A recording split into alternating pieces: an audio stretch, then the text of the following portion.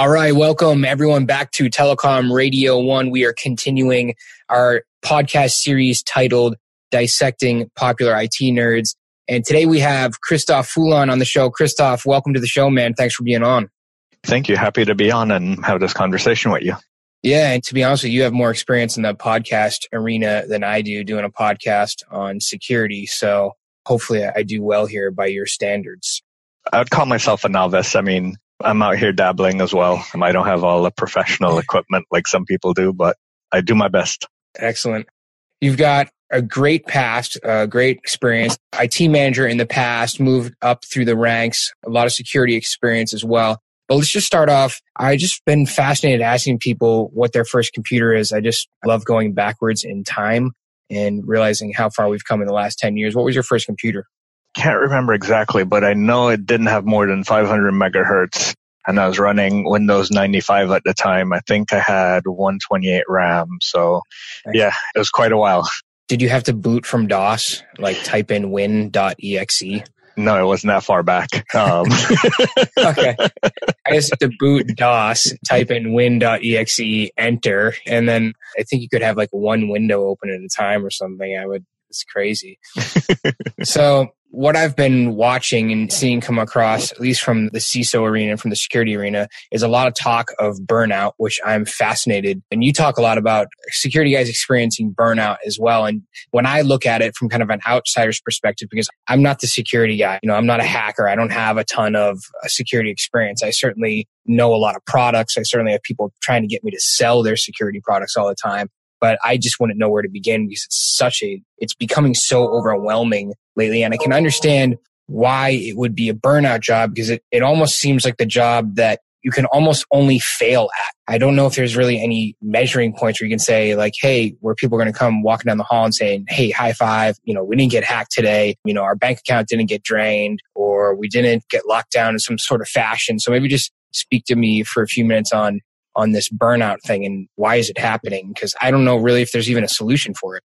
Kind of like you highlighted already, where you have so many vendors trying to sell you products and there's so many different offerings and you can't figure out what's what. That's part of one of the areas of struggles, trying to figure out what solutions to use, what areas to use.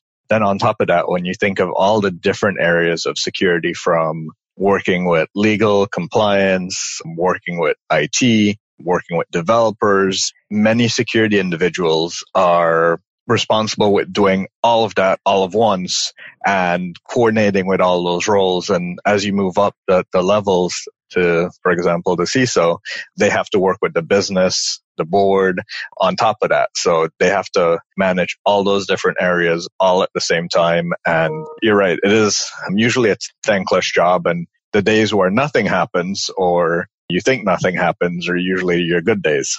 Yeah. So now what about from the perspective of an outsider, though, looking in? How do you feel legal? How do you feel various different key stakeholders, CEO, CFO? How do they view the CISO role in general? So what you just explained was a fairly broad, very wide, I guess, a lot of responsibility, especially from like a legal standpoint. I mean, it could be very overwhelming, I would imagine. But how do people from the outside view the CISO role? Do you think they view it the same way, or do you think they also see that it's almost an unforgiving role? Is it an unforgiving role? It's very much so an unforgiving role. You've seen many organizations where after they've had a breach, it's the first ones that the blame gets thrown at. And unfortunately, that's not the right approach because they're the ones that usually know your environment the best to be able to handle the response and to be able to tackle it from there.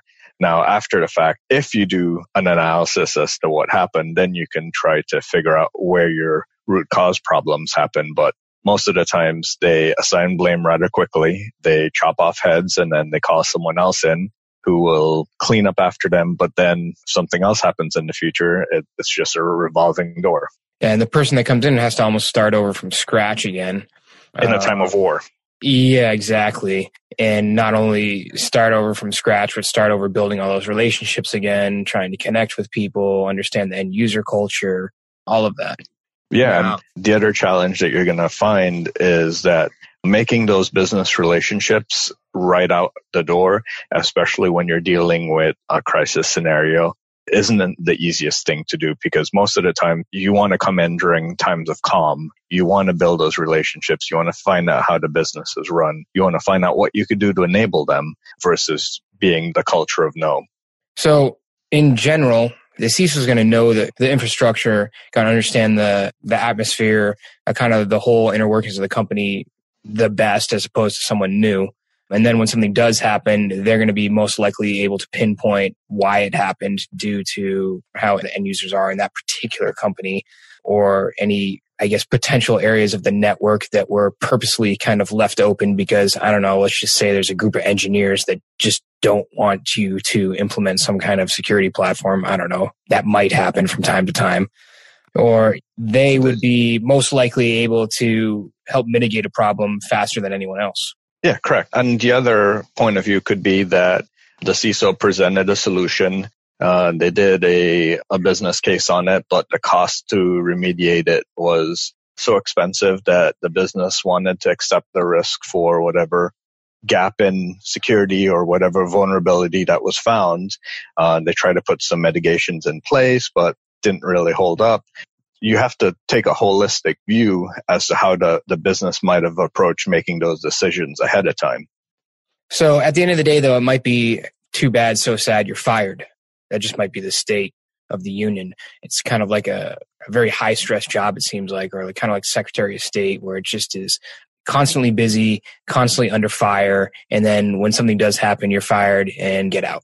Yeah, I mean, think of the ever evolving threat landscape. You have to understand how your organization fits into the landscape, into the industry, what threat actors might be targeting your industry, your vertical, whether those are criminal groups, whether those are hacktivists, whether those are nation states, or whether those are just script kiddies because they think they can do something very easily. And if you're not prepared for it, they would be the ones to take advantage of that. Do you know what the average lifespan is of a CISO by any chance? And I don't mean literal lifespan. I mean, yeah. The most quoted numbers that I've heard ranges between 18 to 24 months on average. That could be for one of two reasons. One reason is you tend to have CISOs that love to build. So they'll come in, they'll see environment that needs a lot of work. They'll come in, they'll build the structure, they'll build the organization, and then they want to move on. The other aspect of it could be if they get breached and then they get terminated, or the organization might not like the approach that you're taking and terminate them. And it's also a fairly new role also. It's not like it's the, you know what I mean? Like, I don't know what kind of statistics people have been able to grab. Okay, so moving back into the burnout thing. So now I think we've painted somewhat kind of a small picture of what a CISO might experience. But some of the signs of burnout in general are fatigue, insomnia, addiction, loneliness, feelings of inadequacy, anger, cynicism, numbness, illness, and a short attention span. All things that I would prefer to avoid. So, I mean, what do you think the solution is? I mean, I've had this idea that maybe the CISO role would exist better from a consulting standpoint or an outsourced. If I was in that position, I myself, I don't know if I would want to place myself into corporate America, into a position where I could experience any of those feelings of burnout or any of that sense of kind of insecurity, possibly with my job, no matter how good I am, no matter how much I love it. I might rather be consulting maybe 10 to 20 companies instead of working for just one company that may not value me or understand completely the value that I bring to the table. And that might work at your smaller organization level, so your small businesses. But once you tend to get up to the medium, large, and enterprise scale businesses, it might not be possible for that to help them thoroughly. As the size of the organization grows, the complexity grows, understanding their mission and all the stakeholders involved, trying to drive a enablement approach versus a compliance approach takes a lot of time and dedication. And as an outsourced individual, you tend to advise on solutions to be implemented, but you don't tend to do the implementation. For a small company where they might not have the funding to have someone to do it, or there's not that much work to do based on their scale and their risk posture in regards to the environment, it's easy to have a consultant provide that. But once you get up to your multinationals and you're thinking of not just the American laws, but the European laws, the Australian laws, how does that affect the way the business transfers data or handles relationships in those countries, or data centers that you might have there, or any infrastructure that you have there? The scale becomes too big to have that outsourced to one individual, especially if they're then split across many organizations after that fact. Yeah, makes sense. So maybe walk me through even just a little bit further, maybe let's say you come in day one as a new CISO. What would your strategy be? What would your planning be? I haven't been a CISO, so let's just preface that there. But what I would say I would do is I would try to understand the landscape, understand the business, the mission, the different service lines within the organization, what you're looking to accomplish, the different stakeholders, history within the organization if I can. And that's within the first 30 days. So not trying to make any changes, just trying to understand and acclimatize myself. Then from there, you start doing a gap analysis as to where the organization is, where do they want to go? Because if you're at the bottom of the rung with regards to maturity, you can't go full force to a level 5 maturity within an organization. You might want to get to a 3 or something like that. So you do your gap analysis, figure out where you are, where you want to go. Once you have that, then you have your guidance as to what you need to accomplish, where to get there. And typically that will start with ensuring that there is the buy-in, the governance, the people and the processes lined up there. Then you can start to look at technologies that you can implement. But most of the times, if you have an immature organization, starting with the basics like asset management and the top 4 in the CIS top 20 would be the areas that will give the most bang for the buck coming out of the gate. And even give for me the top 4. Give me the top 4. What's the biggest bang? Well, so I guess that's a good question. So anyone that can come in and say, is there a way that CISOs can drive revenue? Yeah, you can drive revenue by enabling business, making them able to stand out from their competitors. But if that is having better controls than the rest of their competitors or setting them apart where... In other words, they don't get hacked and look really, really bad publicly. Correct. Or you could save revenue. So, what's the top 4? Your top 4 are going to be inventory controls regarding your hardware, software, your vulnerability management, and your privilege access management, or managing like CMDB, those sorts of things. So understanding your assets, understanding how they're configured, any vulnerabilities that they may have, understanding your people and what permissions that they may have. I think once you understand those, then you can start to get more sophisticated with the types of controls that you put in place. That is a good place to start. I can tell you from doing full telecom audits and inventory assessments that there is a ton of crap out there that people have no clue exists. Yeah. So that's a good point. That's an interesting point, at least from a telecom perspective alone. And those are the things that are going to come back and bite you. I mean, recently in the news, Microsoft just patched a vulnerability in RDP that goes all the way back to Windows XP. They had fixed it by the time it got to Windows 8, but they sent out a patch for all those Windows XP machines because, there's still 11,000 of those still showing up on recent Shodan searches. And the fact that about 44,000 of those were RDP servers, so the rest are probably machines. But if you have vulnerability like that, which requires no authentication, it's remotely exploitable. It's a worm-like vulnerability. So if you don't know that exists in your environment, that's a way in for something to get into your environment, and you might not be able to secure that. Yeah, surprisingly, there's a lot of XP still out there. I mean, I run into it on a monthly basis. So awesome.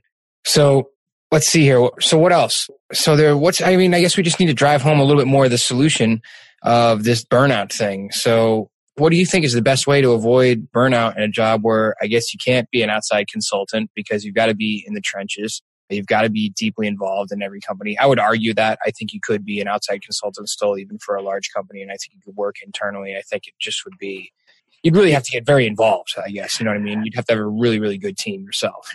As an outside consultant, you'll typically be a strategic advisor versus the implementer. So you'll work with the rest of the team. And that's how you can get your most bang for your buck as well. Being a CISO, that they can't do it all. They have to enable the organization. So they have to promote secure app development practices within the app dev team. They might not have the headcount to have a security individual within the app dev team, but if they could show them the value of secure coding or integrating security solutions within their CI/CD pipeline, they can bring security closer to the way that the dev is working. If they find an error, give it back to them in a ticket that they know how to do it. Give it back to them in a manner that they interact with on a daily basis. Or have a lunch and learn with them. Show them, hey, look at this feature. How would this feature be beneficial to your application? And sometimes they'll be like, it's a feature. It's not a vulnerability. And as soon as you turn it to a feature, you're like, I could add a lot of cool security features to this versus you giving them a list of 30 things and you're like, this is all the bad stuff that I found. Hey, how about we integrate this security feature over here? And you come into it in a collaborative approach.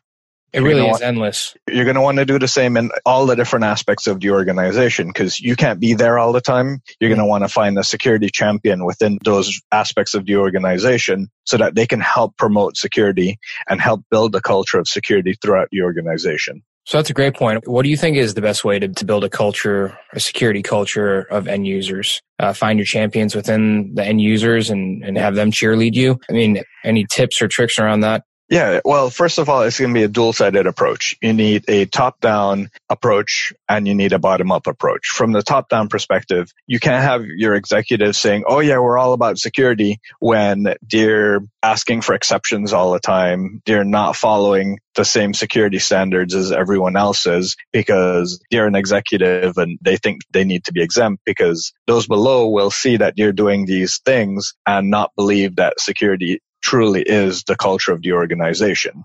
Yeah, finding that security champion is helpful. Showing stakeholders how security within the organization can help them personally. So rather than talking about, hey, this is why you need a unique password for your work account, let's take a step back. Let's look at your Gmail account. What do you have connected to your Gmail account? Your banking, your cable, your credit cards. If someone gets that one password to your Gmail account, they now can go to figure out where you bank at, ask for a password reset. It sends that email back to your Gmail account, and then now they have access to your bank. So, hey, let's enable multi-factor authentication here at your Gmail.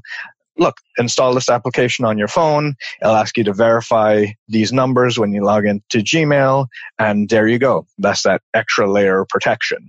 And even if it's still using SMS codes, while it's not the most secure, it's better than nothing. It provides that extra layer of protection out there. For the individuals that have a higher risk profile, using SMS as your multi-factor isn't the best approach, but there's easy solutions like the authenticator apps or even hardware-based tokens that you plug into your machine or you validate via USB that it's in close proximity and it does that authentication for you. You validate via USB. Yeah. Other than Google Titan, and there's a couple other security keys out there that you can plug into your USB port, and it's kind of like a password manager, and it does all the authentication on the key for you. Now, other than the obvious, why SMS being a weakness? There's several cases out there called SIM swapping. So this is where a threat actor will figure out that you're using SMS authentication. They will then social engineer your mobile carrier to say, hey, I got a new phone. This is my new SIM card. And they will have your line transferred over to their SIM card. Then they will. That's easy. Yeah, okay. That's real easy. I am 100% positive that I could sit on the phone and make a phone call to all the different carriers and get into someone's account. Yeah. There's just an article just released a couple of days ago in Medium that a gentleman says that this was the most expensive mistake in his life. And I think it was some huge amount of money that he had in a Bitcoin wallet that was tied to his SIM. And they did a SIM swapping, and then it allowed them to get that extra layer of authentication and get that code that came to his SMS text. What other stories you got? Any other great stories? What's the craziest story that you personally have experienced in the security realm? I haven't personally experienced a lot, but listening to different podcasts, reading, I would say I've inherited a lot of knowledge from those that do it, especially those in social engineering, like Chris Hagnacki. He specializes in social engineering, and they have the social engineering village at DEF CON, where you have competitors that will go out and they're given a target company and a mission that you're trying to accomplish, and they will go on stage and be able to accomplish that in an afternoon. Yeah, absolutely. I could do that. So that brings up even another crazier point. So are there a lot of CISOs that just turn to the dark side, you think, that maybe just get burned out and completely fried and they're like, forget it, it's just so much easier to go to the dark side? Are there any stories of people turning? I haven't heard of any. I mean, we wouldn't know. Yeah, exactly. You wouldn't know. But the ones that tend to get burned out tend to, you're right, like you mentioned, likely go to consulting, where they might have a simpler lifestyle. They can work with the clients they want. The other thing that you'll find is when you're a consultant, if you're approached by a client that doesn't truly have the approach to security that you like, you can tell them no. If you're in an organization as a CISO or a member of the security team and the business that doesn't agree with your approach, as much as you can just tell them the risks that are involved, and if the business decision is that they want to accept the risk or to just ignore the risk, there's not much you can do in those cases. Yeah, no, there's not. I'm actually thinking of a company right now that I know has a huge software development team because they're a manufacturer, and obviously they've got their whole dev team to work on software for various different printing machines, and it's actually pretty endless, the amount of manufacturing machines that they have. They were on Lotus Notes at the time, the last time I spoke to them, and that was like 2 years ago. And just everything in general just seemed very, very, I don't know if it's more secure because it's so antiquated and old, but I would doubt that. So, but I think the general leadership, like within the company alone, I think would be fairly bullheaded to a lot of security stuff for just various different reasons. And same thing, I've run into organizations where you have really just like 80% of the organization is engineers, and locking down computers and slowing them down and stuff also created a lot of problems. So any ideas there on how you deal with these conflicts? I'm just trying, I mean, I know it's a very broad question. I'm just thinking, I'm assuming there's a lot of conflict that you run into, and there's got to be some, how do you deal with these conflicts where it's creating a breach, and it might just be, and really what you're dealing with is, I don't want to say arrogance, but you might be just dealing with, people big leaguing you because, they're the engineers and they're the ones that are building everything. Conflict resolution's got to be a tough one when you run into those, Yeah, definitely. I would say that is definitely a problem, and that's where the soft skills come in. A lot of times people talk about the hard skills, but that's the soft skill that people need to learn: conflict resolution, communication.